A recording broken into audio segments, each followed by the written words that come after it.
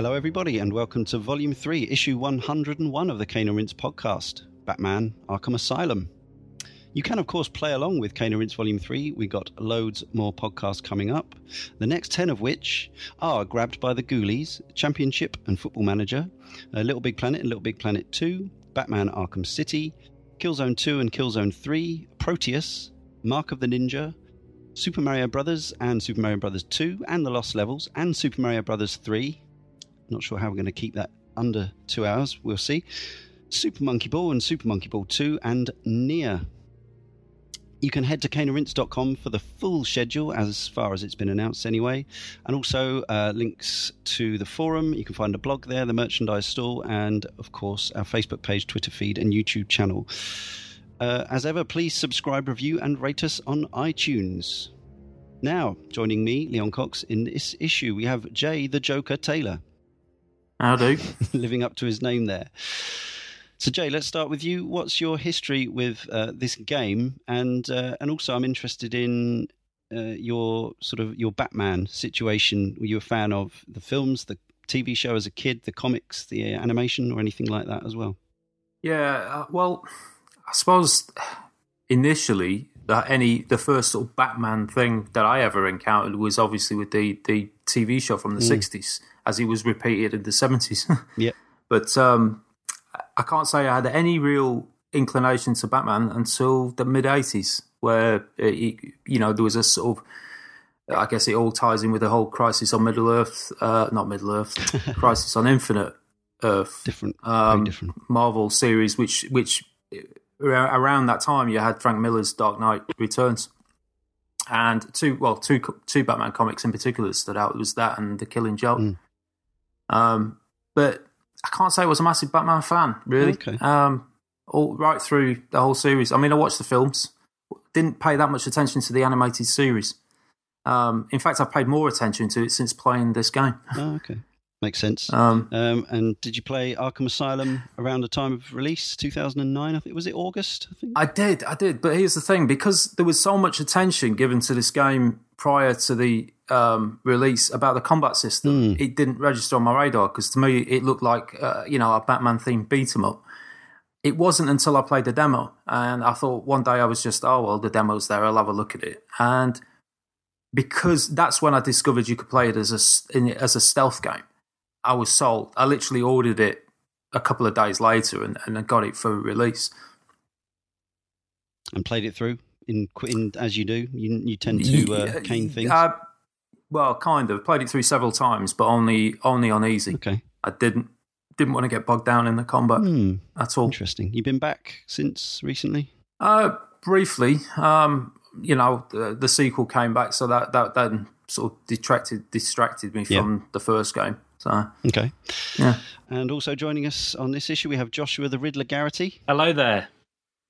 Now, you probably don't... Well, they were rerunning the Camp 60 series at various points. I don't know if you've ever been involved in that, but I believe you are more au fait with the 90s animated series. I've definitely... it's impossible to avoid the original 60s series. It reruns all the time, and I've seen the movie as well, which is hilarious in its own way. But my first exposure to Batman was through the animated series. And I'm a child of the 90s, so I was quite young when that was airing. But Batman the Animated Series is one of those rare children's animated shows that actually, as an adult, you can get just as much out of it. So I revisited it as an adult, and I really love it still. But I'm kind of just interested in all things Batman. I really like the Nolan films. I like the first Tim Burton movie. I'm not a fan of the films that followed that one. And so I was excited for Arkham Asylum, but there was that thing at the back of my mind that was going, well, this is a licensed game. So, and I think it's fair to say that there are some exceptions, but I think it's fair to say that the vast majority of licensed games tend to be pretty disappointing. Superhero licensed games are notorious. A reputation for being weak, especially with exceptions, as you say. But it did look really promising. There were a couple of developer walkthroughs. They kind of on the lead up to release, they kind of emphasized the Predator gameplay, right? Because they wanted to.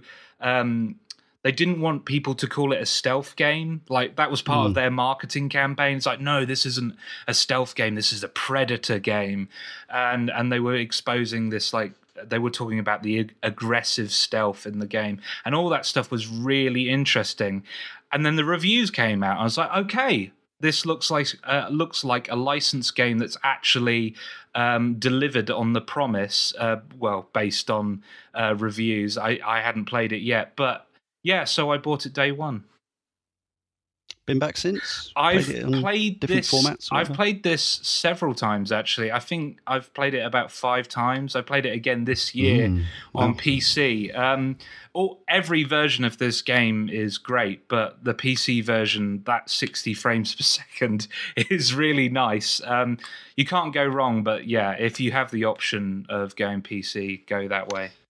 Yeah, and it's often to be found very cheap on Steam, as it was this weekend at the time of recording, but by the time people hear this, it won't be on sale, but I'm sure it will be again at some point. Played any other Batman games? Apart from the sequel.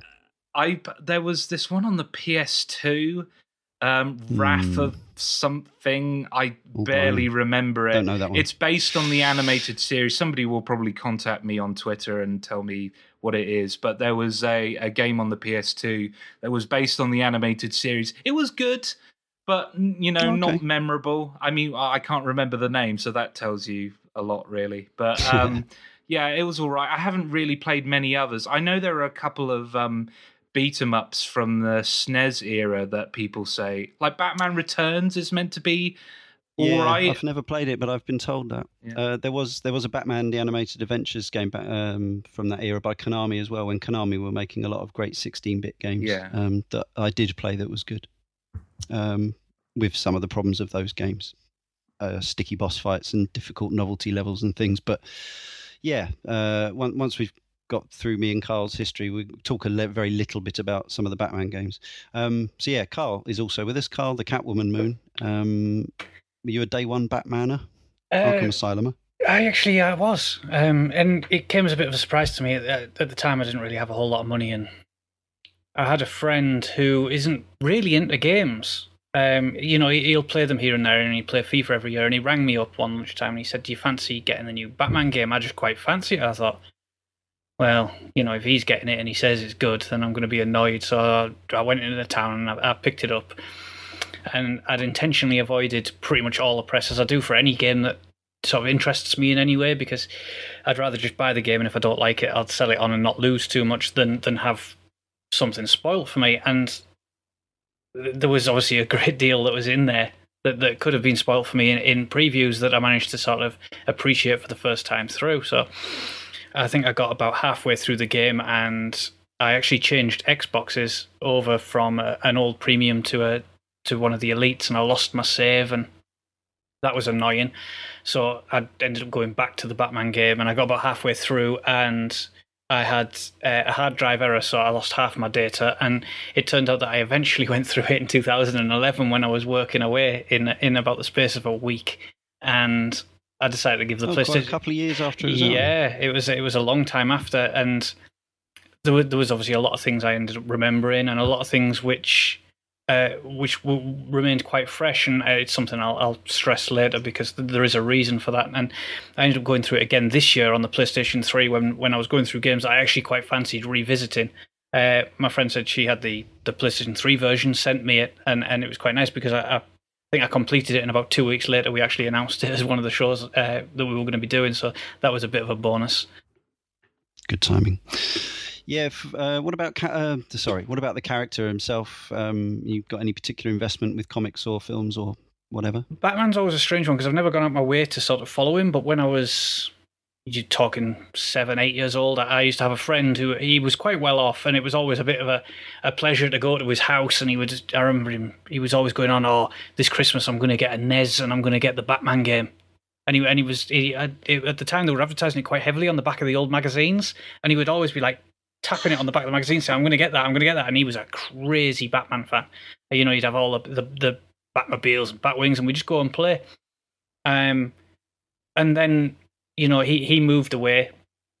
And as I went into sort of junior school in the mid-90s, I had another friend who was crazy, and I used to go to his house every day after school, and we used to go and watch an episode of the original 60s TV show, which was always a laugh. I mean, we knew it was a bit naff even then, but it was quite funny. So I sort of had that investment, and then again through the 90s on the Saturday morning, you'd have the cartoon, which I'd watch, and I didn't sort of follow it like I did the X-Men and Spider-Man cartoons that were on like a Sunday morning, which I thought were absolutely terrific. But I always sort of appreciated the sort of the voice work in it. I don't know why. I just always liked it, and that was quite interesting.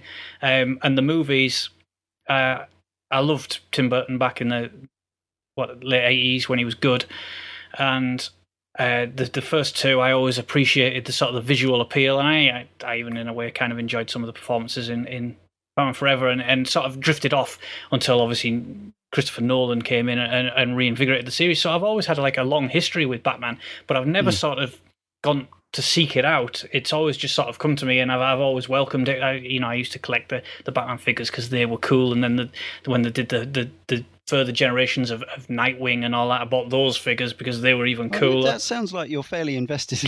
Well, I mean, this was part of the 90s when I would go into this friend's house and he would have loads of figures, so I'd buy like the other figures, and we just have a laugh. But I mean, I was crazy. Yeah, I was crazy for the figures, and obviously that competitive edge is also the reason I ended up buying Arkham Asylum day one as well. So obviously that bit's maintained with me.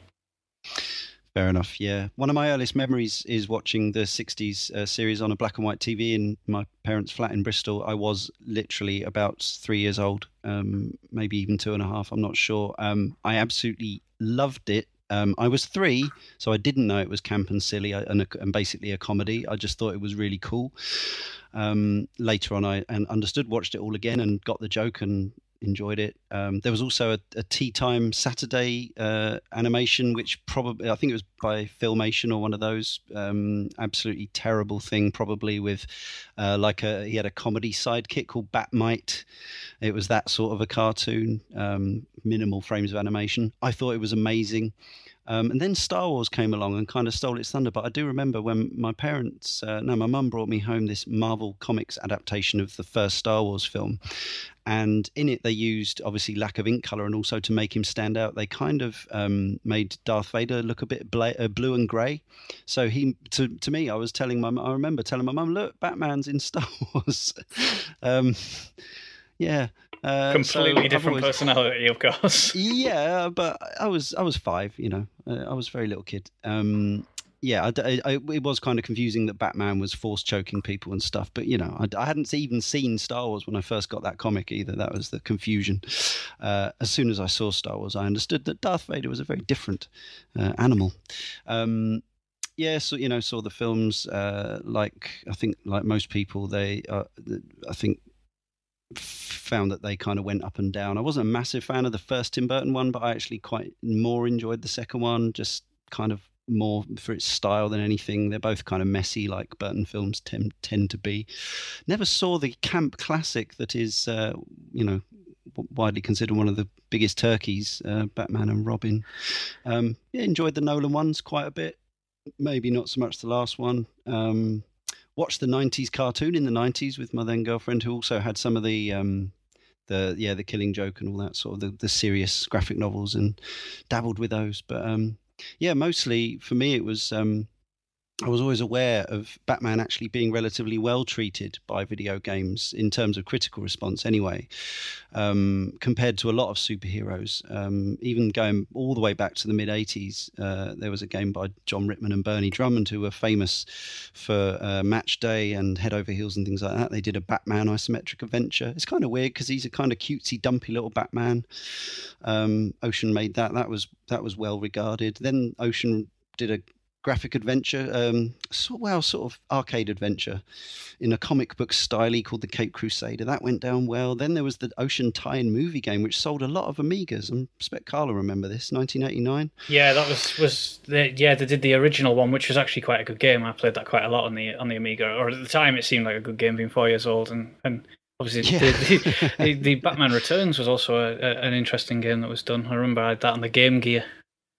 Loved that one. Yeah, I think there were some good or better, stronger versions of Batman Returns than others on different formats. But I think then I didn't really play, apart from that SNES game we mentioned, I didn't really play too many of the Batman games in the interceding years. And we've had quite a bit of correspondence saying, Arkham Asylum was the first time Batman was done justice and that kind of thing. And I can understand that for people who aren't 41 years old, that's probably fair. But if you go back to the mid-'80s, there were actually some decent Batman games way back in the day. But then I think, there were some seriously lean years. Although, did Lego Batman come out just before Arkham Asylum? That was probably quite well received. Lego Batman was strange because it seemed that you either really loved Lego Batman, or you thought it was easily the worst in the Lego series, because they changed a lot of the mechanics had changed quite radically for that game. I personally thought it lost all its charm. Oh, really? Okay. I didn't actually say when I did buy Arkham Asylum. I think it was probably first weekend rather than day one. It wasn't on my radar at all. I wasn't expecting anything of it. I didn't know about the developer. I didn't really even know it was coming, I don't think, as I recall. But it was strong reviews and word of mouth piqued my interest, and I liked the sound of being the goddamn Batman and all that. And picked it up on 360 and completed it in fairly short order. Replayed it just last week on PC. And yes, it is worth playing the PC version if you can. It is smoother and it looks quite a lot better. But the console versions are great. There is a head-to-head on Digital Foundry if you want to know the differences between the PS3 and 360 versions. I think they're fairly minimal, but I could be wrong. There are differences. Yeah. Okay. So that's out there without going into the nitty-gritty. But Rocksteady, so Urban Chaos Riot Response, anyone? I've never played it. Okay. But I've heard actually quite positive things about it from people I know and trust. So I can't really talk about it with any authority, but it sounds like it is loved in certain circles. 2006 first-person shooter? Yeah. You play Nick Mason out of Pink Floyd. Isn't he someone out of Pink Floyd? I don't think it is that same Nick Mason. Released by Eidos on PS2 and Xbox. No, I didn't play it. Carl or Jay? No, I actively avoided it. I didn't. There was several urban games that came out at that period of time, and not one of them did I enjoy for any particular reason. So when urban was attached to it, it was I was avoiding that. I think the word put me. Yeah, it's terrible judging a game that you haven't played with prejudice based on its name and its cover. But I think it put me off. But I think also the sort of middling to mildly positive reviews probably steered me away as well. But the director of Batman Arkham Asylum obviously worked on that. He'd also worked on the second Discworld point-and-click adventure, Discworld 2 Mortality Bites. That was a great game, and it still to this day is my favourite manual, because each page had sort of hand-drawn artwork on it in very much the famous Discworld style, and it was absolutely jaw-droppingly meticulous. But as a game, it wasn't as memorable as the first one was. But yeah, Discworld 2 always got fond memories of that game for many reasons. I've personally, it's just a thing. I never liked Terry Pratchett, so I played the demo of the first. No, I didn't. I played the actual game of the first Discworld on PlayStation, and I really didn't. I just didn't find it funny at all. So I was just thinking, why isn't this as funny as LucasArts? But yeah, I should have realised when I knew I didn't like Discworld. He also worked, Sefton Hill, on Red Dog Superior Firepower for the Dreamcast. Anyone? Can't I've ever heard of it. That. No. It rings the vaguest of bells. Anyway, so not an astonishing track record going into this game. But perhaps the headline name attached, or one of them, was Paul Dini, who started his career working, funnily enough, on He-Man and the Masters of the Universe. Also worked on Tiny Toon Adventures, Clark's the Animated Series, and more recently, Star Wars, The Clone Wars, that CG thing. But famously, in the 90s... That Emmy Award-winning CG thing. Yeah, is it? I mean, I've never seen it. Don't. Is it great? But don't watch the movie that they did with it, the sort of feature-length version, but if you watch the series, it's actually quite good. Okay. And most famously worked on Batman, the Animated Series, which I think, we've all seen at least some of and enjoyed. But Josh, you've put here that he actually created the character Harley Quinn along with Bruce Timm for the show. So I didn't. I think maybe I knew this in the past, but had forgotten she was a character who came about through the animated series. Yeah, through the animated series, and then she became so popular that the comic books picked her up as well.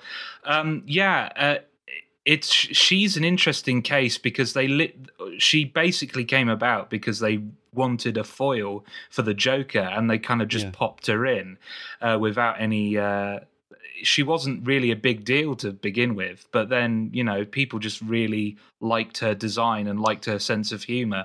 A sassy Cyndi Lauper-esque New York thing. I think, isn't her origin story that she was the Joker's psychiatrist and she was a very sort of well-spoken, highly educated woman, and then becomes twisted through analysing the Joker and ends up obsessed with him and takes on this alter ego. Absolutely, yeah. She basically falls head over heels in love with him. Yeah, that's cool.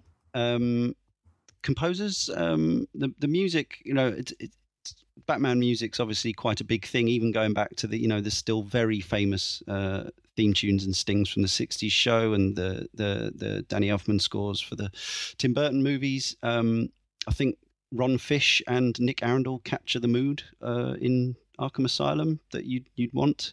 Ron Fish worked on Army Men, Green Rogue, Legends of Wrestling, Superman, The Man of Steel, but also God of War 2 and 3, and then other licensed superhero games, Fantastic Four, Rise of the Silver Surfer. Nick Arundel worked on Shadow Man Second Coming, which I'd forgotten was even a thing, despite having been reminded of Shadow Man recently because it pops up on Good Old Games. Unfortunately, now I have remembered it. Shadow Man 1 was basically an interesting, huge, sprawling arcade adventure, but had just no signposting. So it was just the easiest game to get lost in. The graphics in that game, you just couldn't see where you were going half the time, was one of the major issues. Everything just sort of blurred into one horrible green-brown smush. I think the Dreamcast version improved things, and the PC version that's on Good Old Games maybe more still, but I don't know anyway. But the sequel, I don't remember too much about it. But there you have it. Which kind of brings us to the game. Who remembers those first moments? You're kind of literally drawn into the game in the intro. There is a bit of CG, but I think the more memorable bit perhaps is where you first take control of the Caped Crusader. Yeah. I think it's a genius move having Batman walk through the asylum and meeting all these characters. It kind of reminded me of how they started BioShock as well. Just that slow feeling of dread. That's like, oh God, I am going deeper and deeper into this place, and I have no idea of the terrors that are about to be unleashed upon me. Half-Life-esque, maybe? Yeah, absolutely. Yeah. And the first thing that struck me is, hello, Mark Hamill, and showboating from the off. I've forgotten the voice actor who plays Batman. I'm sorry, Batman fans. Kevin Conroy, yes. Just immediately recognisable voices. Both from the animated series, of course, as is Harley Quinn's voice actor, whose name Arlene Sorkin. Yeah. Lots of famous voice actors in this. Steve Blum and the rest. But yes, Mark Hamill gets to shine from the very opening, doesn't he? I think the intro plays such an important role into Arkham Asylum, not just because, as Josh said, you see how deep you go in. It's all about the whole game follows the pacing of that very intro. From the slow and steady, and you meet more people, and then you meet Croc. And I've said numerous times, I said it on the BioShock show, and I've said it on the Half-Life show, that I'm a big fan of a big sprawling opening. And straight away, this sort of tickled me in every way an intro to a game should. It's so memorable that, you know, scene by scene, I remembered it, and going back again this year, it was a joy. Originally it started that I'll just watch that intro again. I'll just enter Arkham Asylum, and you sort of, things start dawning on you from the second that you're in the lift and all the lights go out and you start thinking, oh, this is it, and then you realise that no, it's just teasing you, something just went wrong, and you continue on, and then obviously you get played. And I think it doesn't worry about rushing anything. I think the whole intro's about 4 minutes long of just you walking next to the Joker. I think it showed a lot of confidence in not only the atmosphere but the writing as well, because the thing that drew me in was the dialogue that was going on. Mainly Mark Hamill's dialogue was really good. Like, some of the Joker's lines in that opening section are really funny, but also scary. Just, the way the Joker is that he's meant to be like this weird contrast of both being hilarious and terrifying, and they got that right from the word go. It's the usual thing. It reminded, deliberately so I'm sure, it reminded me of Silence of the Lambs, obviously the sequence where Hannibal Lecter is chained up, strapped up or whatever, but he's still completely in control of the whole situation. Yeah. And that's what you've got here with the Joker. You know that even though, clearly there wouldn't be a Batman if it wasn't the case, but the Gotham authorities and everything are completely hopeless and bent and corrupt, and this guy would have been properly incarcerated forever. But of course he's in and out like anything, and he always manages to bribe somebody and buy somebody off, and that's part of his power, and that's the mythos and everything like that. But you know that he's going to have his way. I'm not sure, when you think about it, it's the greatest plan in the history of all of Joker's schemes. I don't know, because I don't know them all, but it does, this occupying Arkham Asylum thing does lead to this very, this contained and this setting, that's just the right size to lend itself to an arcade adventure. Well, the thing is, it's not an original work, is it? It is based on it borrows heavily from the Arkham Asylum comic, or series of comics that came out in the late 80s. Where it's a strange thing, because at first, if I cast my mind back, the very first time I heard the name Batman Arkham Asylum was being turned into a game, then that was what sprung to mind. Like, what, they're going to adapt that book? Because it's like it's along the lines of A Killing Joke and the whole series of 80s comics where it was a much darker tone, and you were kind of curious as to how that was going to happen. They take some of the key themes and they do borrow heavily from the book, but obviously in many ways they've changed it. But what really stood out to me is the way that there's a familiarity, not just in the fact that they obviously know their Batman mythos, but in the way that they sort of, it feels familiar in terms of the score is reminiscent of, say, Danny Elfman and Hans Zimmer scores that we've heard in the Batman films.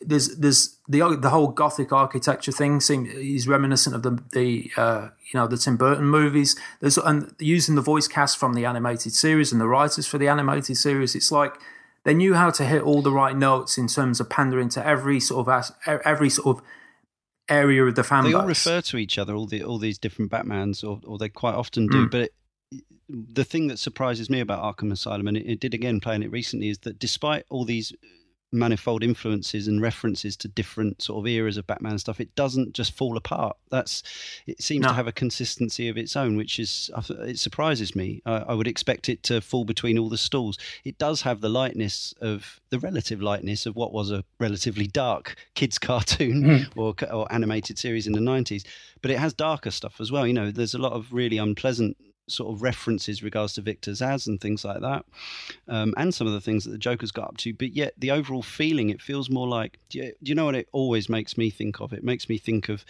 I know it's increasingly the case over here, but American Halloween nights, where it is about fancy dress and quite scary stuff, but there's always that feeling of safety, like there's an atmosphere to it. There's a creepy, ooky, green lit and orange jack-o'-lantern atmosphere, but actually it's safe for the kids ultimately, even though they might get a bit scared.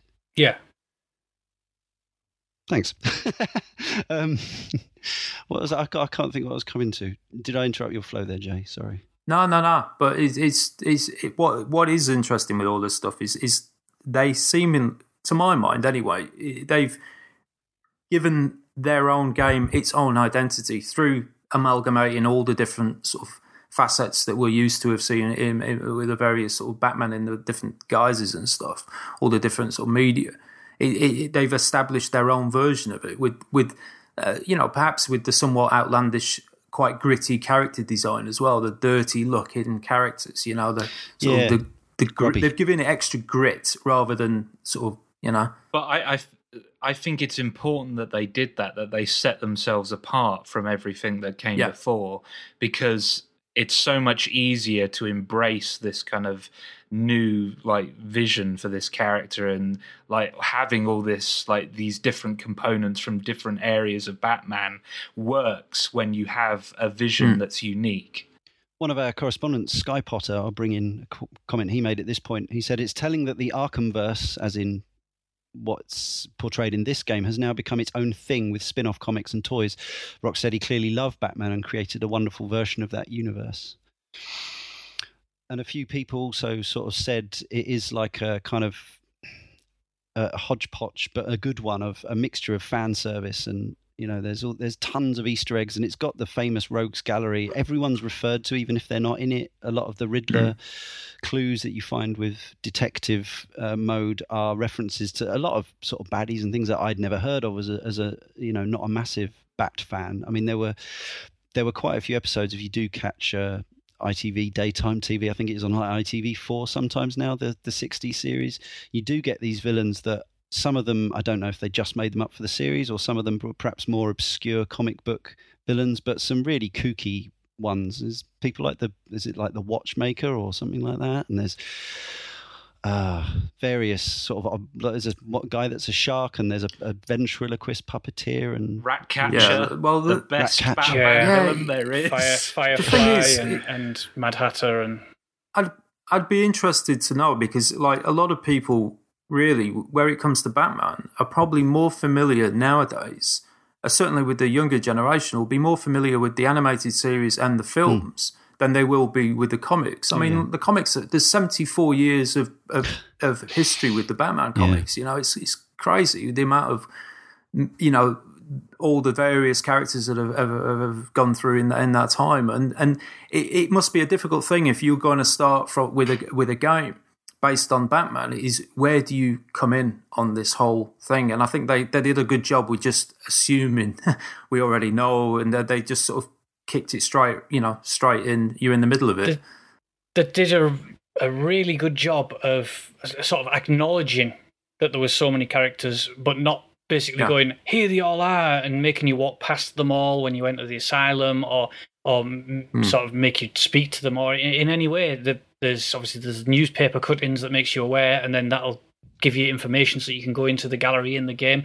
And one of the things I absolutely loved was that every character from there got its own bio once it was discovered, and it would tell you their first appearance, the number of the comic, the year it was, and it was quite interesting when, as Josh mentioned, that Harley Quinn was brought into the cartoon series, so that she had like a 90s birth era, but then you had some characters where you're like, oh, well, they're obviously pretty new because I've never heard of them before, and it's like year 1940 something, and you're like, oh. Well, that's right, yeah, it does actually have their origin year and stuff on their bios and things, doesn't it? Yeah, you have like the first appearance, and you'll say like DC Comics, 1941 or whatever. And, with Harley Quinn was 99, which I think she's one of the later, she might be the latest one. The one really with the, yeah, she's sort of grown her own character of her own. She's so famous from stuff like Comic-Con appearances and people dressing up as her, and that flamboyant attitude, and it makes you think that she's actually older or more ingrained in the sort of the Batman universe than she actually is.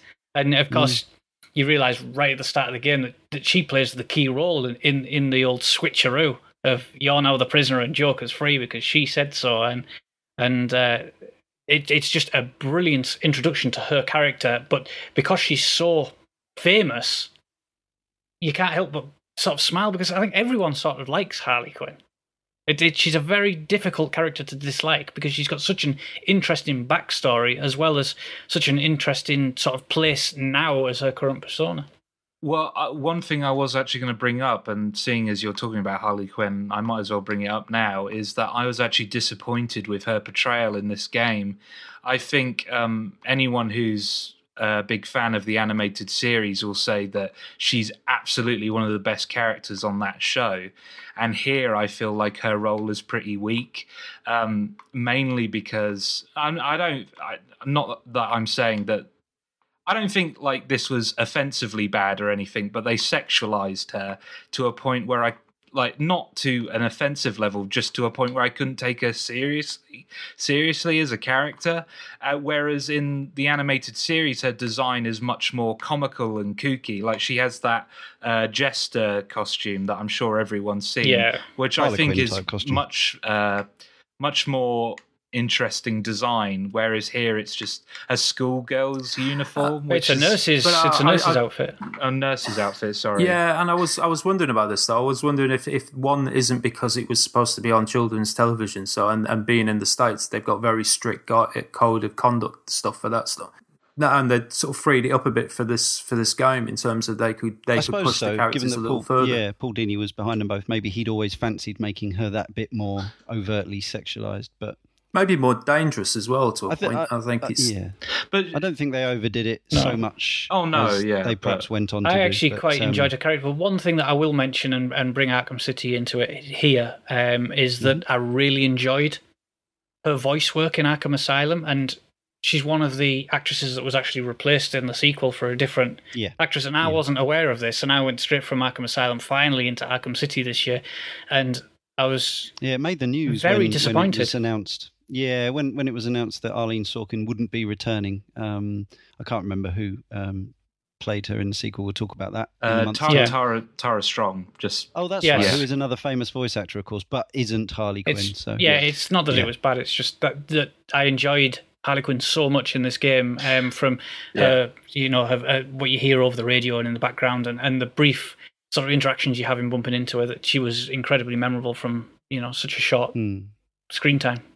She'd already been playing a character 10 years, of course, at this point. Of course. Well, it's the problem that any actor following up Mark Hamill is going to have to face as well. Of course. That role, that voice is so iconic that Troy Baker has, of course, done his monologue, completing his monster year, as far as they go. Yeah. I'm just going to backtrack slightly. The first appearance of Harley Quinn was in 1993. The comics I've got sitting beside me on the desk are 99. I did think that sounded late because I'm sure I remembered the way we remember things, but I remembered watching episodes with Harley Quinn in the 90s with my then girlfriend, who wasn't my girlfriend anymore in 99, so that didn't add up. So I'm sure we'll come back to, we'll brush across characters and performances again, but it's about time we got onto that combat, which a lot of people will probably remember Batman for. The thing that strikes me about it, playing it again, incredibly compelling, definitely really Moorish, and for me, and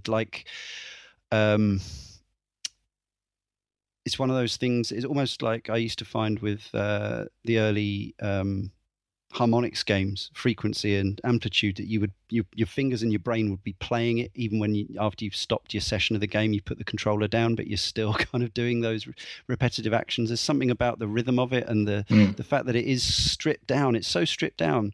It surprises me that as much as I would love the hyper technical involved combat of something like Bayonetta, I can enjoy this in Arkham Asylum just as much, even though it's ridiculously simplified.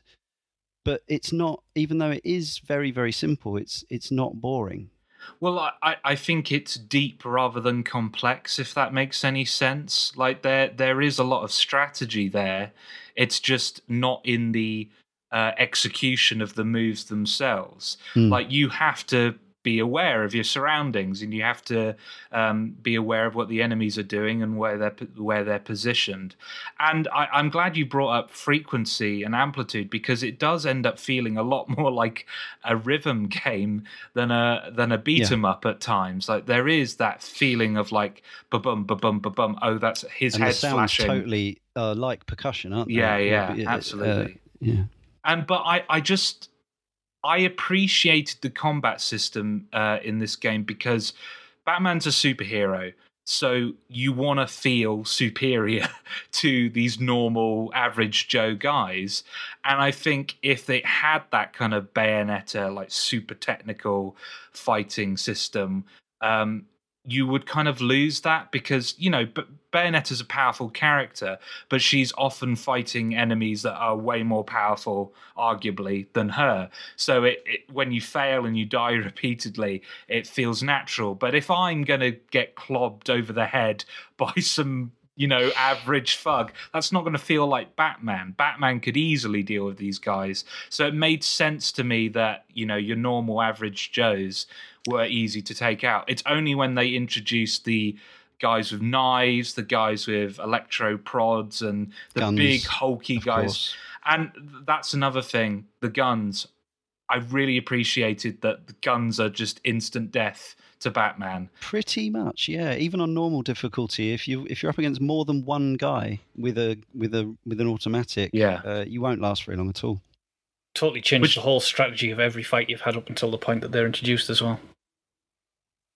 Yeah, we'll talk about the stuff as well, because obviously the exploding gargoyles come into play as well, which changed things up quite dramatically too. But it's one of those, I know Jay, it's just the way Jay plays things over and over again on the lower difficulty level, and that's totally cool. But this is a game where I actually, when I went back to it recently, although I replayed it on normal, I was really interested to go back in on hard just to see if, because I felt like I'd done so much of this free flow combat. And I was, I'm definitely not the best person at it, but I managed to get some of the achievements for the higher number combos and things. And I was thinking, this might even be a bit more exciting on the harder difficulties, because that if you do screw up like 3 or 4 moves in a row against the knife guys, you are gonna get your health depleted fairly quickly.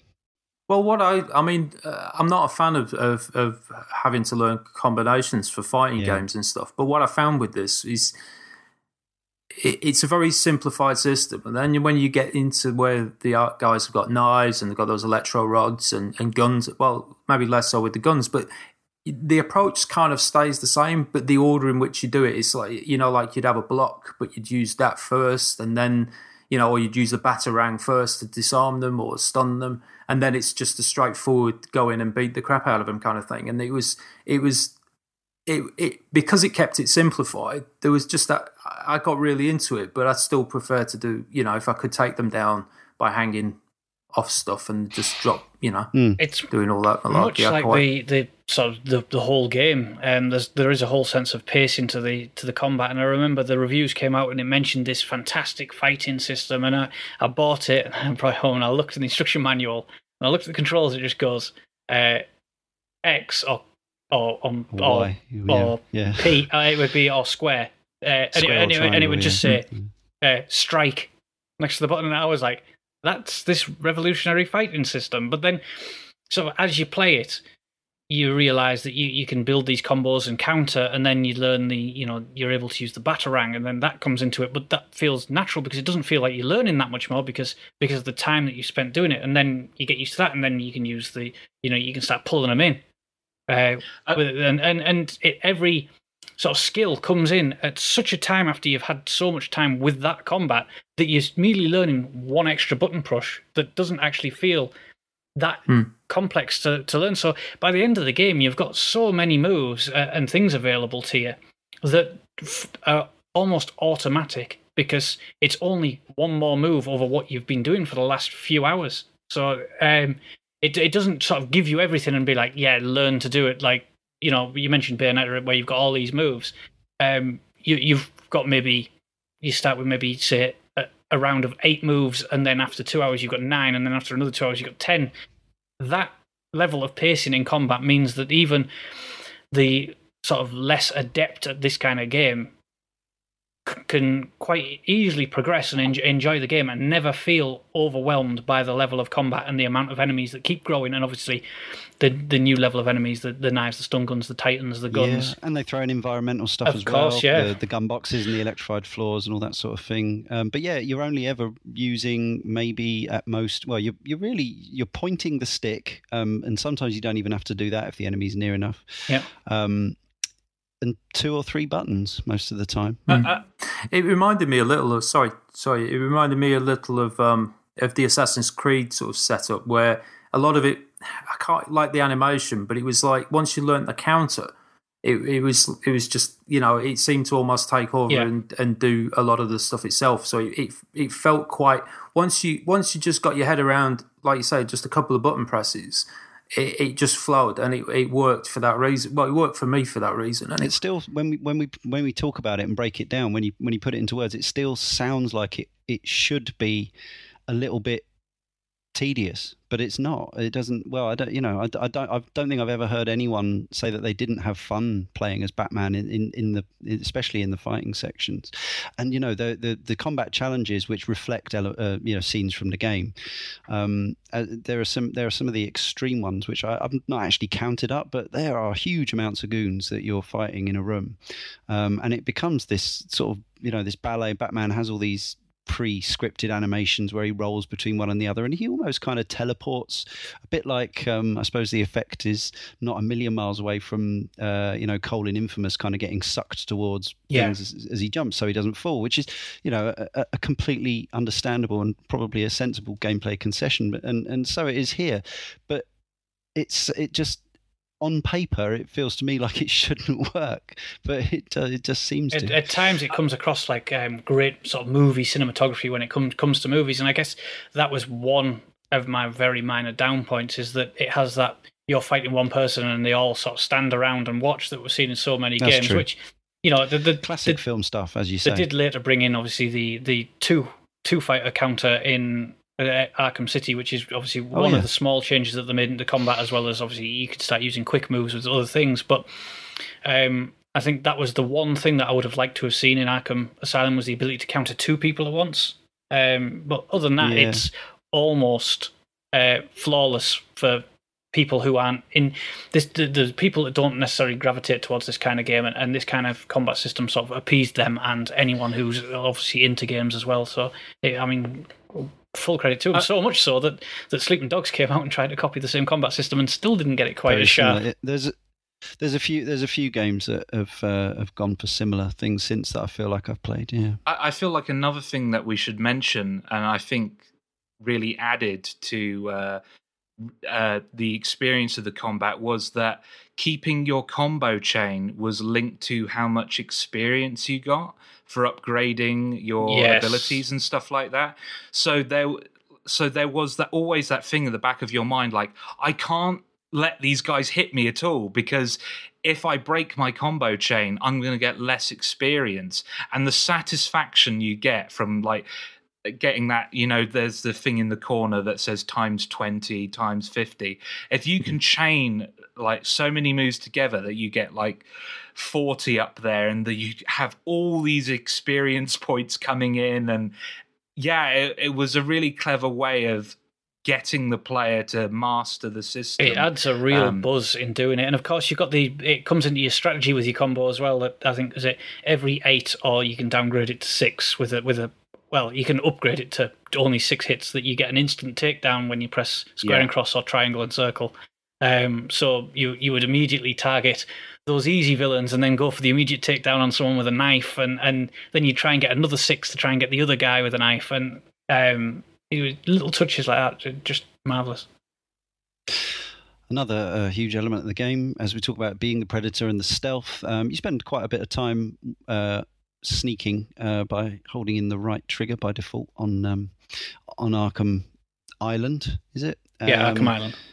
Sneaking about is again, you're Batman, so it's quite powerful. They don't hear you as long as you're sneaking and you're basically somewhere behind them. They don't see you when you're hanging right above them and all this sort of thing. It's very much sort of aimed in the player's direction for the most part, until you alert them and they have weapons, in which case suddenly the dynamic very quickly changes.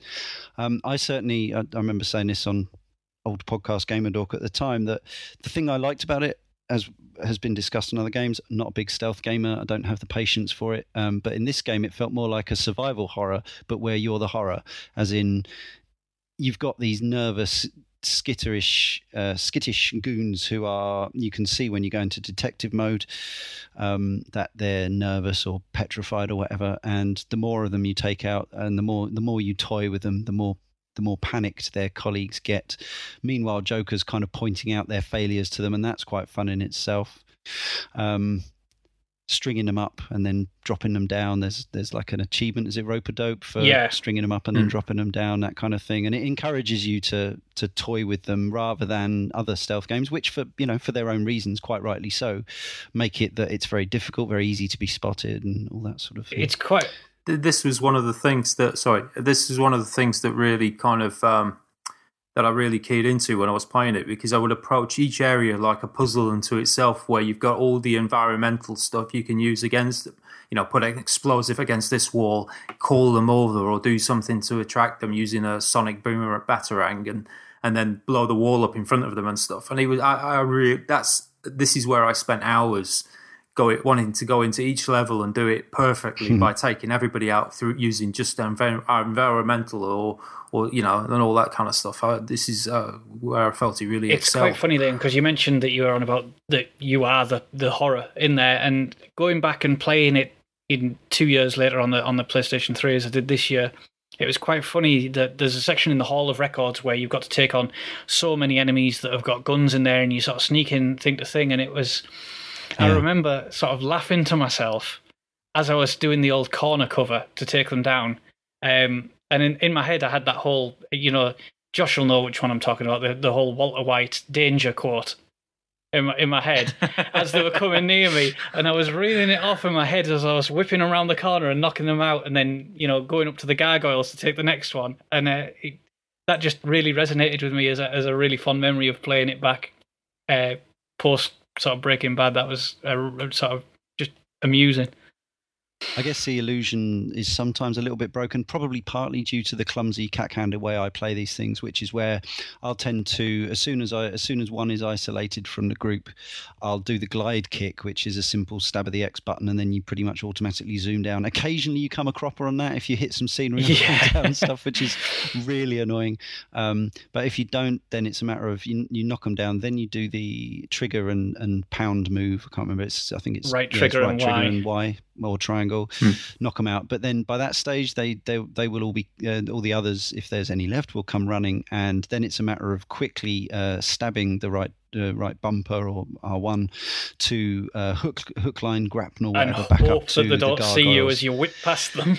Yeah, and if they do see you, then there's this rather comical moment where you zip between the gargoyles over and over again, and eventually they go, I can't see him anymore. And it's kind of daft, but it's okay. And normally by that point I've taken some damage because I'm just not patient enough to do it the way that I know that you guys probably would, which is, you know, slowly picking them off one by one. Naturally that happens to anyone, that they'll have those moments, but like you said, it's a concession that was made, and you almost forgive it because you can see what they tried, and it's probably the best that they could probably manage it. And it never in any way feels like, oh, that's dumb, that's sort of unfair. It just feels like, well, maybe I could do it a bit sharper, or maybe that's just how it is, and you know, at least the options there to be able to do it. And like Jay said, with the way that you do it with the gadget for the sonic batarangs, for example, and luring them out and taking them down with corner cover and stuff. And then you've got the actual predator challenges, which are the opposite to the combat challenges, in that you have the enemies to take out, and you've got to take 3 out in a certain way on that level, which makes you sort of read those areas completely different, whether it's a straight line kick or a dive kick, or exploding some explosive gel on the floor and stuff. So there are so many different ways to play it. And going back 2 years after I'd managed, because I've got the 1,000 points on the Xbox version, and I went back to it on the PlayStation 3 this year, and it was strange. In the very first combat, I managed to get the 30 chain combat achievement. I didn't quite manage the 40 because there wasn't enough enemies, and then it was going through areas that I'd done the expert combat challenges for, and I saw those areas completely different going through it the first time. And it's interesting that the option is always there to play it. If you know exactly what you're doing, you're never sort of limited by... You're limited up to a point by the game, but it never really says, look, you can't do this because, you know, you haven't sort of practiced this way. This is an advanced way of doing it. If you can do it, you know, if it's open, it can be done.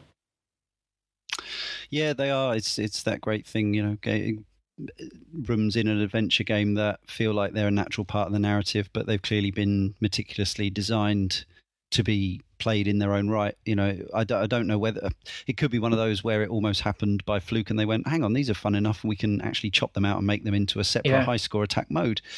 Or maybe they were just always that thoughtful in the design process. And it never feels like it's just, it's content to extend the experience. I think that is probably the most important thing about all the challenges. It's not like, we have to do this because it'll make the game longer.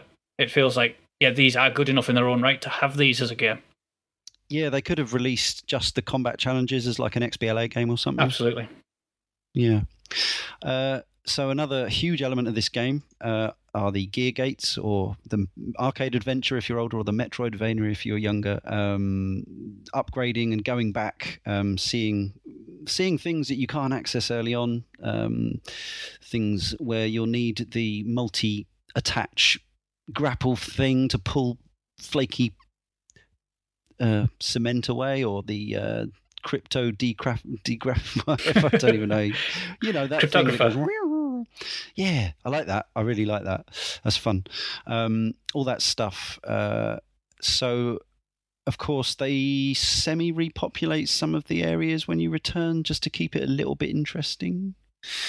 As I recall, there's often some of the, because as you go through the story, you release some of these crazies, these completely freaked out people, and some of these seem to crop up when you return to previous areas, and occasionally there'll be a new group of goons. Sometimes it'll change as well. I mean, the Arkham Island actually there's 3 phases, isn't there? There's the original phase, then there's the Joker-fied phase, and then there's the Poison Ivy phase. Where you get sort of different enemies, and like when Poison Ivy comes in, you'll start having those snipers. Oh, snipers are bad. Yeah.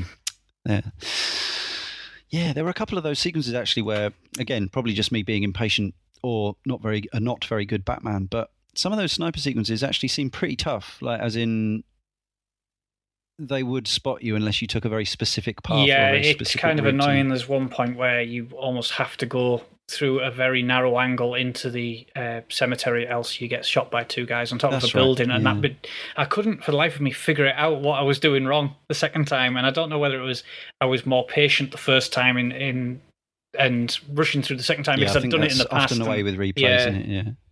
Yeah. But yes, Josh, I know you're a big fan of gear gating and other things. Do you enjoy that aspect of this game? I think it really aided the pacing of the game, just slowly giving you new items and opening up different areas. I really like Metroidvania games. I know that word has become unpopular in recent years. It's okay. We don't have to justify using it every issue. It's fine. But anyway, I feel like one of my problems with open worlds is this is me talking personally, is that I feel like there's this big open space, but there's a lot of just running about between missions and stuff like that, running between people, and there is stuff if you just... A lack of focus? Yeah, that's what I mean, yeah. And poor pacing as well, just like wandering about and not getting to the point. Whereas with these open-ish areas, I feel like using items to open up different areas and stuff like that just gives the game a flow and just this constant feeling of momentum. Like, I'm constantly getting better as Batman. I'm constantly better prepared for the enemy that I'm about to face.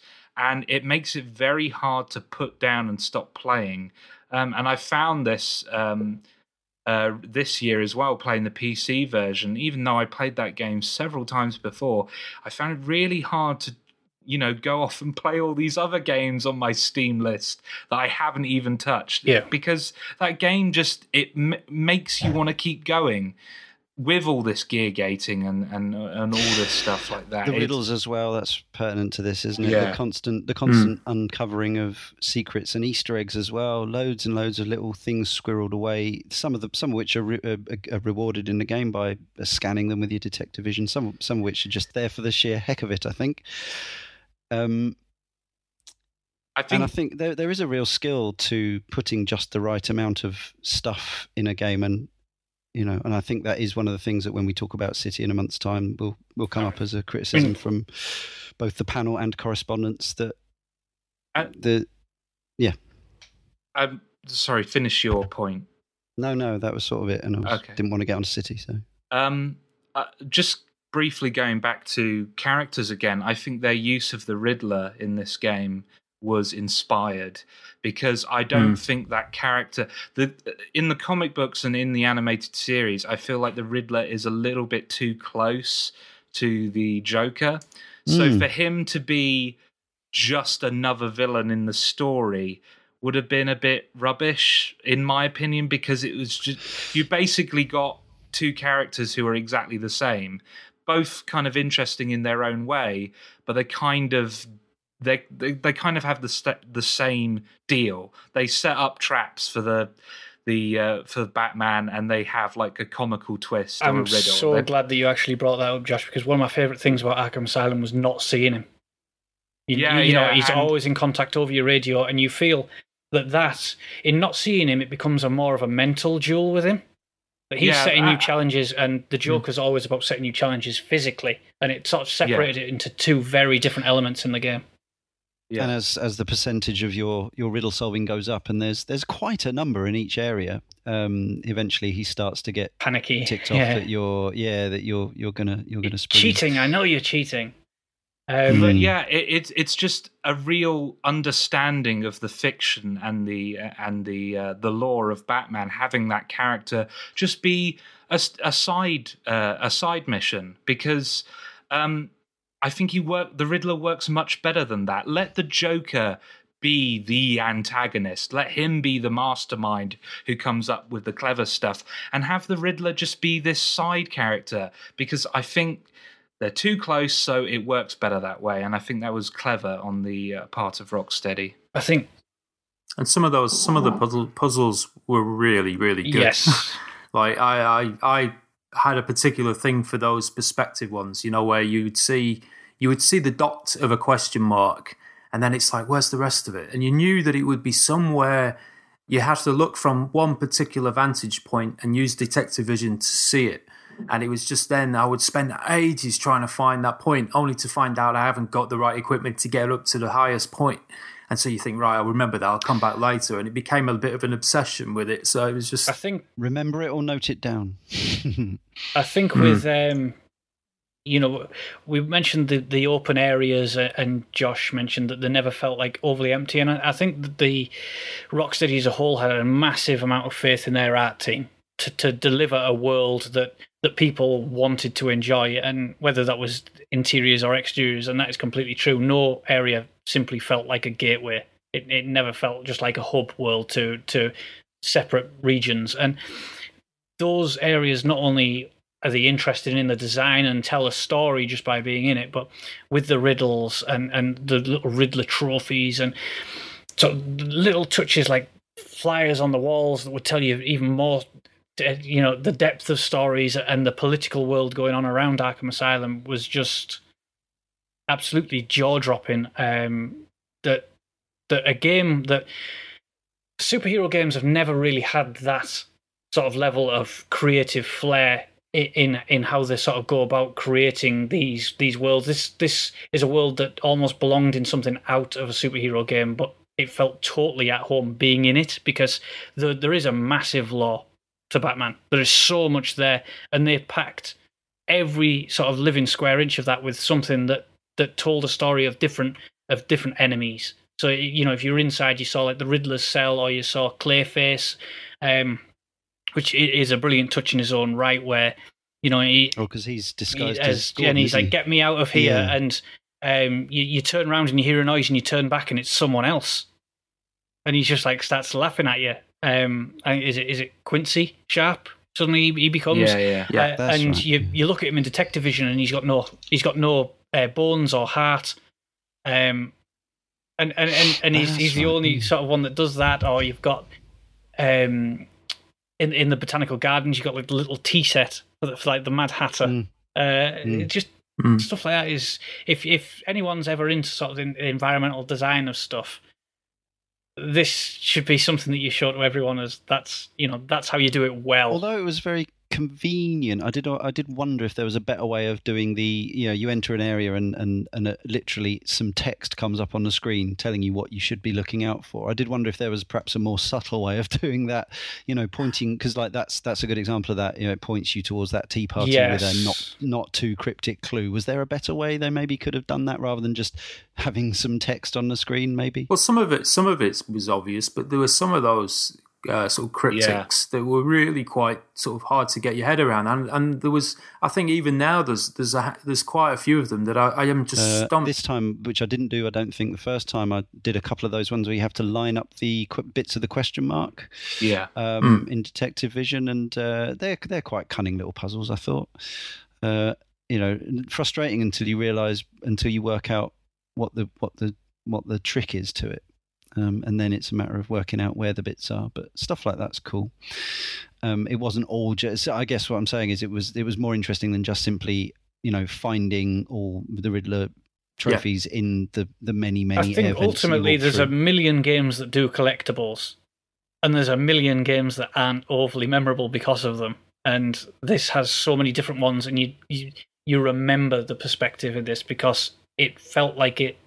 With him being a detective, you feel like you get that element of it challenged in the same way that you get his martial arts ability challenged or his determination challenged, and took the actual character of Batman, took all his strong points, and then put something in this game challenged sort of every area of it. So that, and I think that's probably a reason why you don't see that many people who are crazy Batman fans say anything really overly negative about Batman Arkham Asylum, the game.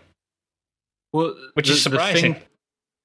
The thing for me, and I brought this up earlier, it's not just the attention given to Batman himself, but just the world. Just Arkham Asylum is such a dense environment to explore. Just there's so much detail, and the Riddler trophies point you in the right direction to look at some of that stuff. But the fact that they went to the effort of putting all that stuff in this environment, I honestly put Arkham Asylum up there with places like Rapture in terms of environmental storytelling, because both those games, there's nothing there by accident.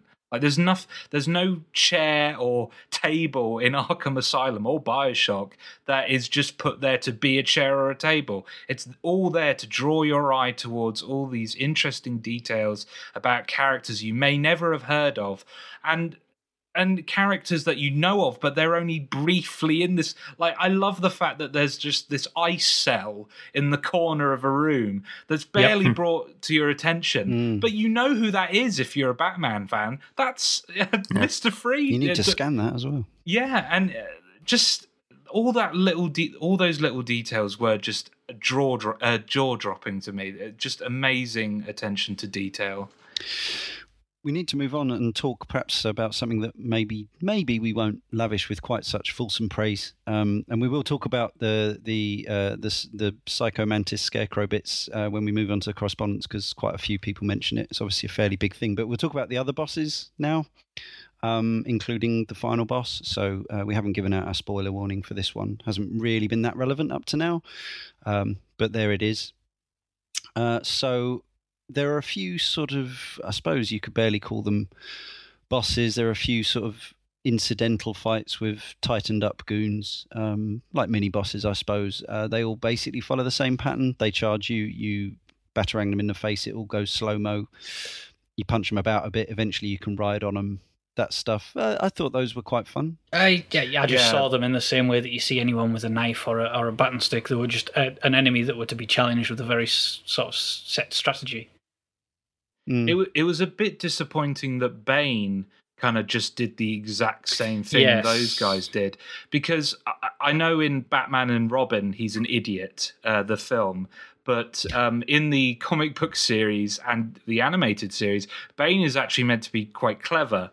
And in the recent movie. And in the recent movie as well. And so for him to just be like the Incredible Hulk, just charging you, smash, felt really out of character. You just pull his pipes out or whatever, don't you? Yeah. Yeah. But perhaps more contentious were things like Croc and Poison Ivy and the Joker. None of which I personally massively enjoyed. I didn't have a huge problem with the actual Joker fighting mechanically. I didn't, because it just wasn't very difficult. Some people seem to have a real problem with that, but Poison Ivy I found an annoying boss fight, and the whole Croc sequence, it's not as bad the second time because you kind of know it doesn't take forever, but the first time I didn't enjoy it at all. I really liked Croc. I was going to say, yeah, I like the idea more than the execution. It seems to be one of the things that comes up quite a lot. But yeah, what you guys enjoyed it more. That's cool. Well, for me, I think it comes from a phobia of mine in that I'm giant croc. Not just croc. Anything dangerous in water, I am you're like utterly Desmond. terrified of. Yeah, You're like Darren Gargett. Sharks in video Sharks in video games is the scariest thing. Video games are the scariest thing ever. The opening, I did not know that. The opening mission of Tomb Raider Underworld. I've not played it. I've not finished it. It's more scary to me than any survival horror game of this. I absolutely agree, and I'll play. My favourite genre is horror games. Love them. Can't play sharks. So for me, like that entire sequence was terrifying. Yes. Because you saw these ripples in the water and you hear the croc underwater go, and you get the shockwave if you move too fast, so you know he's coming if you're making too much noise. And for me, it was, it's very clear you're entering his domain where, he is the master of that area. You can control anywhere else you want. In Arkham Asylum, seemed a but little not silly this. to me, though. The sort of the rickety planks on the surface of the sewer. It would be that he had the whole area. He would have the whole catacombs area of Arkham Asylum. They've thrown him down there. Why would he make it all planks, just convenient right size for Batman? I actually agree. I actually agree with you, Leon. Yeah, and I think for people who don't share my unique phobia, that would unique. Probably. Carl shares it, and Desmond, Darren. Not unique, sorry. And Jay. Not unique, sorry, that was the wrong word. Croc, you cowards. Funnily enough, I've just recently played Far Cry 3, and every time I went in the water, it was like, get out of the water, get out of the water, get out of the water. There's a shotgun. And it's like, you turn around quickly just to see those fins behind you, and I swear you got cold. Is it fear of the sharks rather than the water? It's fear of sharks, absolutely. It's a real problem with this. I was talking to him about it recently when we met up. I'm more familiar with, although I don't suffer from myself, arachnophobia. I know that both David Turner and Michael Fox of Joypod can't play things like Skyrim and probably Metro Last Light because of the spiders in it. My girlfriend Tanya wouldn't be able to either because she's, properly arachnophobic. That is, as in shuddering fear when confronted with spider, actual panic, not ooh, it's a spider. But yeah, Croc to me was kind of silly and irritating. And once I got the trick. If there's a rumble, you just stab the Batarang button, he goes away. It's kind of, the whole sequence is a bit boring and laughable. I think with the Batarang to the face, I always really liked the animation, the stumble animation into the water. Yeah. I thought that was really impressive. Yeah, that was pretty cool. But then it kind of, and then the sort of ending of it is the same thing, but he falls down a bigger hole. Yeah, personally not a fan, but that's cool. I'm not saying it wasn't without any tension, because obviously you never want to have to redo bits and stuff like that. So. Well, I think Croc's always an unstoppable enemy. It could have done with being enemy. shorter, I think. That was the thing with Croc. You're always aware that he is this incredible thing that they don't even want to deal with, and these experts at Arkham Asylum are throwing down. Isn't he? Yeah. And he even says that a simple collar won't stop me. And you blow him down this massive hole, and he's still alive because he is, because you see it in a cutscene. Yeah, there's something, we'll talk a little bit about that. Isn't there a multiple end cutscene post credits option? Yeah. I didn't actually know about that. Poison Ivy, I think it was for me the most irritating of the boss fights. Just the grass that grabs you. Yeah. The fact that you've only got this quite small window to release your Batarang to hit her, and it's the classic. It's got two phases. It always felt when you're throwing the Batarang at her that you were throwing the Batarang knowing that you're going to hit her and also get hit. It never felt like there was. You can dodge it, but it's very sort of hit and miss. Even when I've played it so many times through, that has always sort of been the sort of the point where I don't like any game where I know that that's my window to have my attack and I'm still getting hit, especially when it's on hard and it does so much damage. Old school. Really old school style stuff, isn't it? Boss fight stuff. It felt like it was out of another game, that one, to me, almost. And for me personally, it just felt like a really unimaginative use of Poison Ivy. You're talking about a character who can control people's minds. Like, why not do something a bit more interesting with that character? Well, I mean, look at the damage she does to Arkham Island. She can tear up Arkham Island, but the threat that she has is she throws a couple of pollen bubbles and vines at you. It's just not. It's just kind of lazy, if you know what I mean. It's just, cookie cutter boss design. Really, it's not.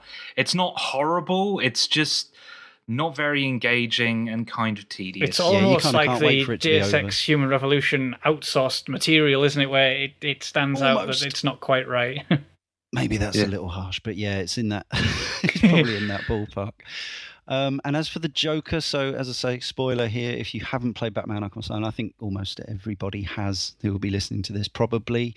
But a few of our correspondents say that why make this the whole point. One of the reasons I'm not a big fan, one of several reasons that I'm not a big fan of the Batman the movie, Tim Burton 1989, is that Jack Nicholson's Joker is portly. For me, Joker should be wiry.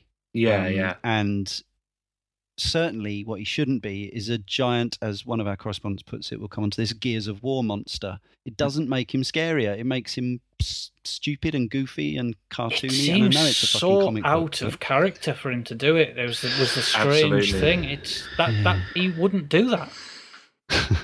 well, I question that. I would say that the action of him injecting himself with something potentially fatal in terms of and this, turning him into a monster, that wouldn't seem out of character. This is a guy who, for the hell of it, would just do something like that. Why not? Because he's not. He always has that kind of. You never can second guess him in that regard. But in the actual game, it doesn't work. The creature looks crap as well. But I think for me, it's more that it's not the interesting. It's not what makes Joker interesting. I think one of the big problems with translating that character into video games is that he's not a physical, presence. He's not a character who's going to go toe to toe with Batman in a fist fight. The thing that makes him interesting is he has nothing to lose. So the fact that Batman can beat the pulp out of him doesn't make a difference. Like, it doesn't matter to him. Joker will gladly die. He's been beaten up so many times by Batman in the past, hasn't he? It feels like, why would he pick this moment? And he is a martial arts, very adept at martial arts. It makes that clear in his bio, is that he is very skilled, but he loses fistfights to Batman constantly. Why would he pick this moment to just go, you know what, I'm going to go a bit Titan? Well, the thing with the Joker that makes him interesting is that he doesn't have to fight Batman toe to toe. He's in many ways smarter than Batman, and what makes that character interesting is all the stuff that happens in the game previously, like setting up these traps, setting up these situations that put Batman in a horrible situation. And I feel like they felt like they needed to have an end boss. But the Joker is not the character to be that end boss, I don't think. I struggle to think of who would replace the Joker in that situation. But I don't know, someone like Ra's al Ghul, who's both clever and a physical presence, might have made more sense. But I don't know. It's a horrible situation to be in as a developer. Well, many games have suffered from a struggling end game boss fight, I guess. Our correspondent Insert Coin says, I'll bring this in at this point, the plot's fascination with Titan was a bit of a sore spot for me. This feeling really culminated in the final boss fight. The game did a great job of making each villain appear threatening throughout the game. I can't imagine why they felt they needed to make the Joker into a Gears of War monster to make his fight seem substantial. He is Batman's most dangerous foe already, but like Bioshock, I don't let one rubbish final boss fight sour my whole experience, especially when the game is so abundantly littered with brilliant moments like the fantastic Psycho Mantis Scarecrow encounters. The thing for me about the Joker fight was, at least, and I'm not just saying this to brag, because I never do about my game's playing ability, but both times I found it really short and easy, which I'm sure maybe it was I just twigged to the technique straight away, but I'm sure I read multiple reports of people going, oh god, that boss fight's so annoying, I can't finish the Joker. But it seemed to be, when he comes down, you just roll away, and when he's up there, you just beat up the guys like you've been doing the rest of the game, and then grab him. It seemed like just a complete anticlimax in every sense to me. Yeah, it wasn't even that interesting a fight, though, was it? You know, it was that whole kind of, they'll do the same move and then he would stick his hands in the ground and they get stuck and then you go and beat him up, and it was just, you know, rinse and repeat throughout. Yeah.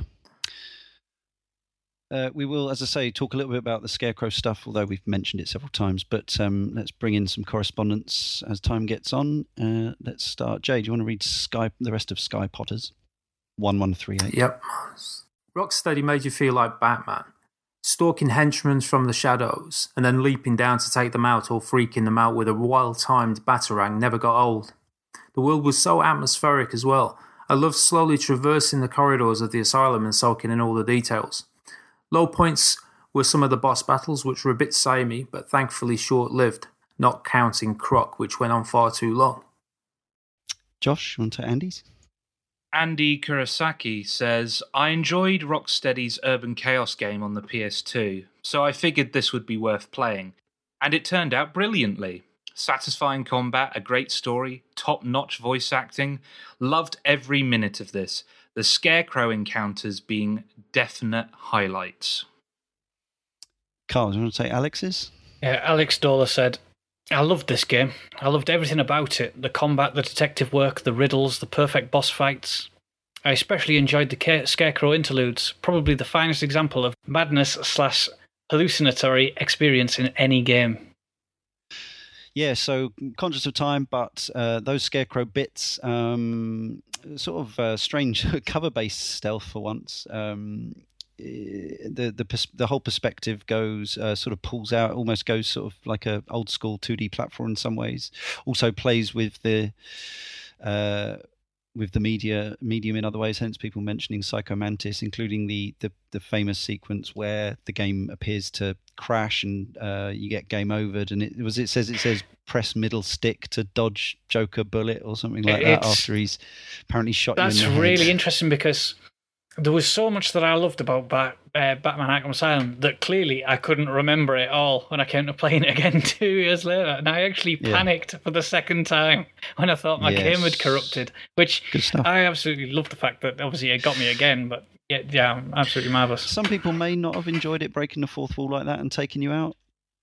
Possibly. Any of you not like it for that reason? I'm a huge fan of when games do stuff like that. So no, I loved it. One thing I will say though is that I think I preferred the preamble before the boss fights than the actual boss fights themselves. Like I loved when Batman suddenly turns into younger Bruce Wayne, and you get to see his parents, and that, you know, the sequence you've already mentioned about the Joker taking you into the asylum instead of you.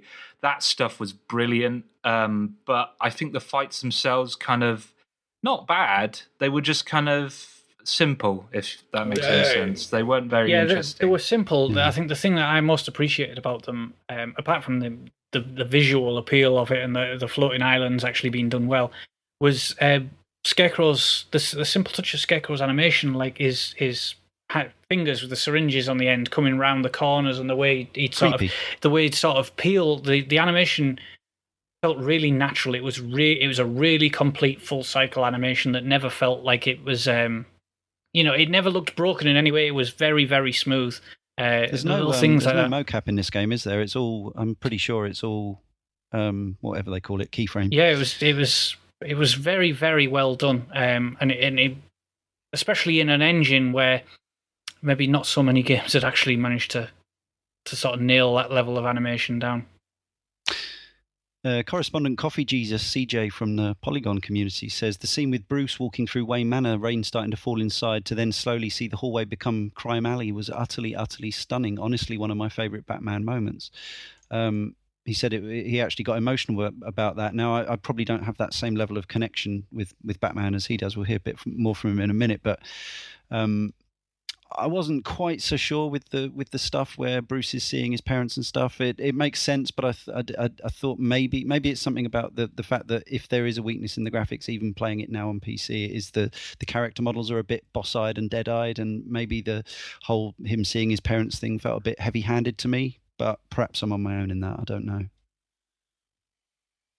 I don't know. I mean, in 2009, Arkham Asylum was surprisingly one of the benchmarks graphically.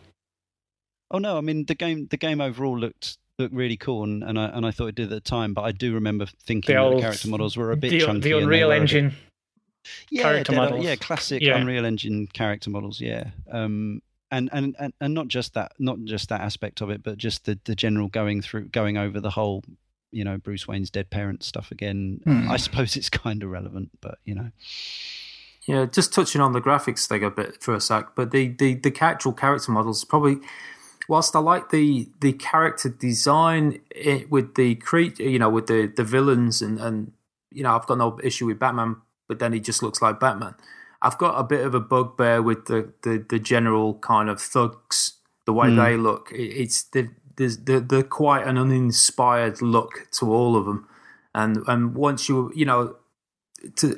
don't know. It's just something. Oh, well, no, I think it's a very relevant point because my father always wanted to play the game, but that was the thing that put him off. Is he said, I can't be fighting the same enemy that just looks like that, like so boring, uninspired throughout the game, and he realised how much he was going to miss. Obviously, the better things of the game. Yeah. But he said, I won't get that out of my mind that I'm seeing that. And I think it's a relevant point. It is way worse than, it is the lowest point of the game, arguably, is the look of the very generic thug. Yeah, and they reuse a lot of the voice samples as well through it. It sounds like, there's just a handful of guys doing the actual voices. Like, I'm not sure if he does the voice, but I keep hearing Bender all the time. Every time there's like, you can hear him. I know you're there, Bats, and it's Bender every time, and it's just like, oh god. And that's what threw me off as well. They spent their money on the headline voice cast, perhaps. Yeah. Moving on with Derek Ritchie, who says Arkham Asylum's greatest strength for me was the developers' desire to concentrate on a small area and pack it full of interesting possibilities. The superbly designed locations that tantalise from the start are all grouped together, continually fire reminders in the player's brain when each new ability is unlocked that they could go back and find something new. Remembering all those cracked walls and electrical boxes that may reveal a new upgrade was continually tempting. Everything felt like it had the maximum amount of effort put into it to provide something that not only provided good gameplay, but also cohesiveness within the fiction of Batman and the game's Asylum as a whole. Baker's 12. Arkham Asylum did not disappoint.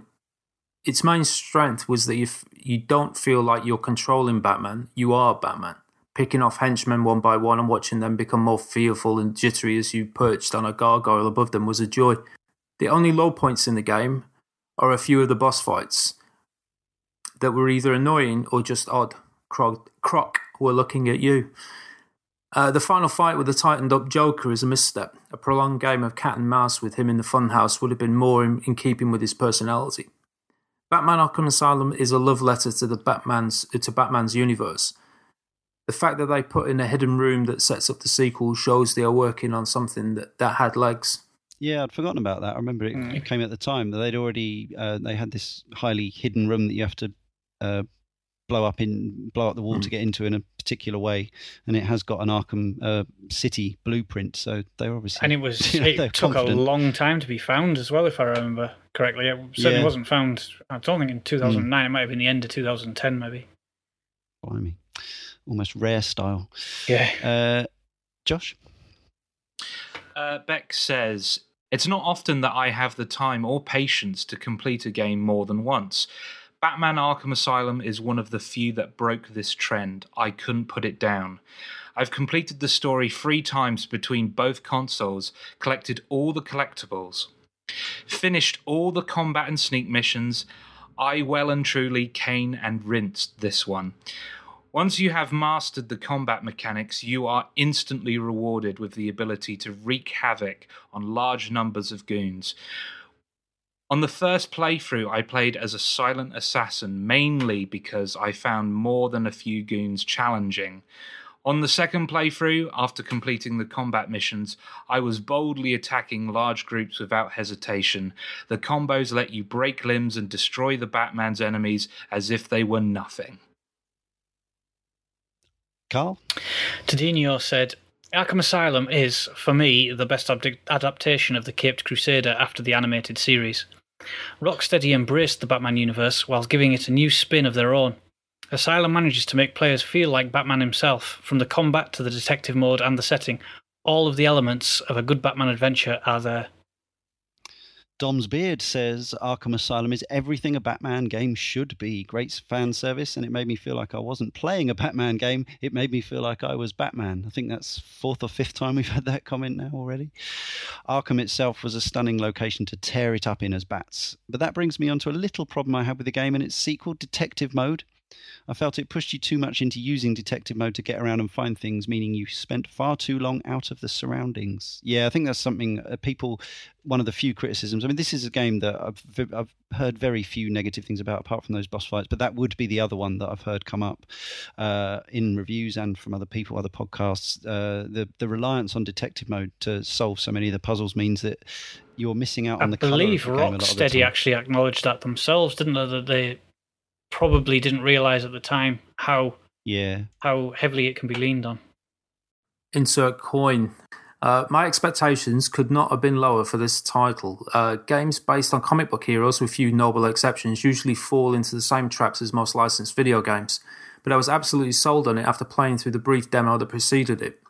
Arkham Asylum mastered both action and stealth in a medium that typically allows one or the other to do well. The highlight of the experience was exploring the island. It plays like a Disneyland theme ride of Batman lore. Finally, Coffee Jesus CJ, I had a strange time initially with Arkham Asylum. It was one of the first games I bought for my PS3 and I was really excited about it. I'm quite the Batman nerd, particularly for the animated series, and to see those characters taken into games properly thrilled me. Yet, when I got my hands on the game, it didn't click at all. The characters seemed too big, too clunky, and a good chunk of the screen was obscured by the Bat himself. Honestly, I didn't play that much of it, eventually trading it in under the guise of it being not quite my cup of joe. Possibly even a year later, I was looking on Xbox Live for something to play, saw the demo for Asylum and figured I'd give it another go. This time, something really spoke to me. Nothing to do with the game being on a different system, it just felt right. All the aspects that irked initially didn't bother me, and I was taken in by the combat, the mood, the moment. I ordered it immediately after. When the game arrived, I became smitten with it, not because of the game mechanics. I knew at this point I'd be having fun, but for stunning instances in the story which dropped my jaw, else made me cry.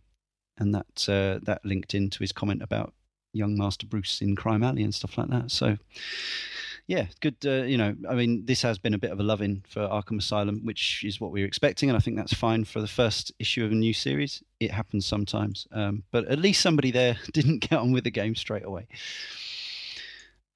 We also had a whole host of 3-word reviews. We don't have time or space to read all of them, but we thank you for every single one, and here are some of our picks for this issue. Me again. Yep. Oh, of course it is. You've written it down there. Down. Right, okay. Stuart Cullen, Dark Knight Begins. John Denton, Fateful and Determined. Justin Smith, does franchise justice. Alan Wilkinson, pow, smack, kapow. Flynn, bang, bang, pow, zock. I wish all of our 3-word reviews were like that. You failed us, people. Well, I think they missed out on adding a special mode that you could turn that on in the game, because it would fit so well with those. It is funny. It does show the influence of the 60s. I mean, obviously that was influenced by the comics themselves, but I think for most people that's where they remember that from or have seen it. Sean LeBode says, Free Flow Brutal Gliding. Jeff Pendleton, Detective Mode Engaged. Jerome Mackey says, Perfect combo achieved. Clever that. Ramagama, Exploding Bat Punch. Oh, yeah, that's the ending, isn't it? Steve Robinson says, Sublime Brutal Combat. Marcus, Scarecrow is scary. Andy Piddy says, Holy Batman game. Martin Baker, I am Batman. As are we all, apparently, summing it up. So yeah, what is that? Just very quickly, what's the multiple ending thing? Because I think I saw Croc's hand come up with a can. Croc, Bane, or Scarecrow. Determined by?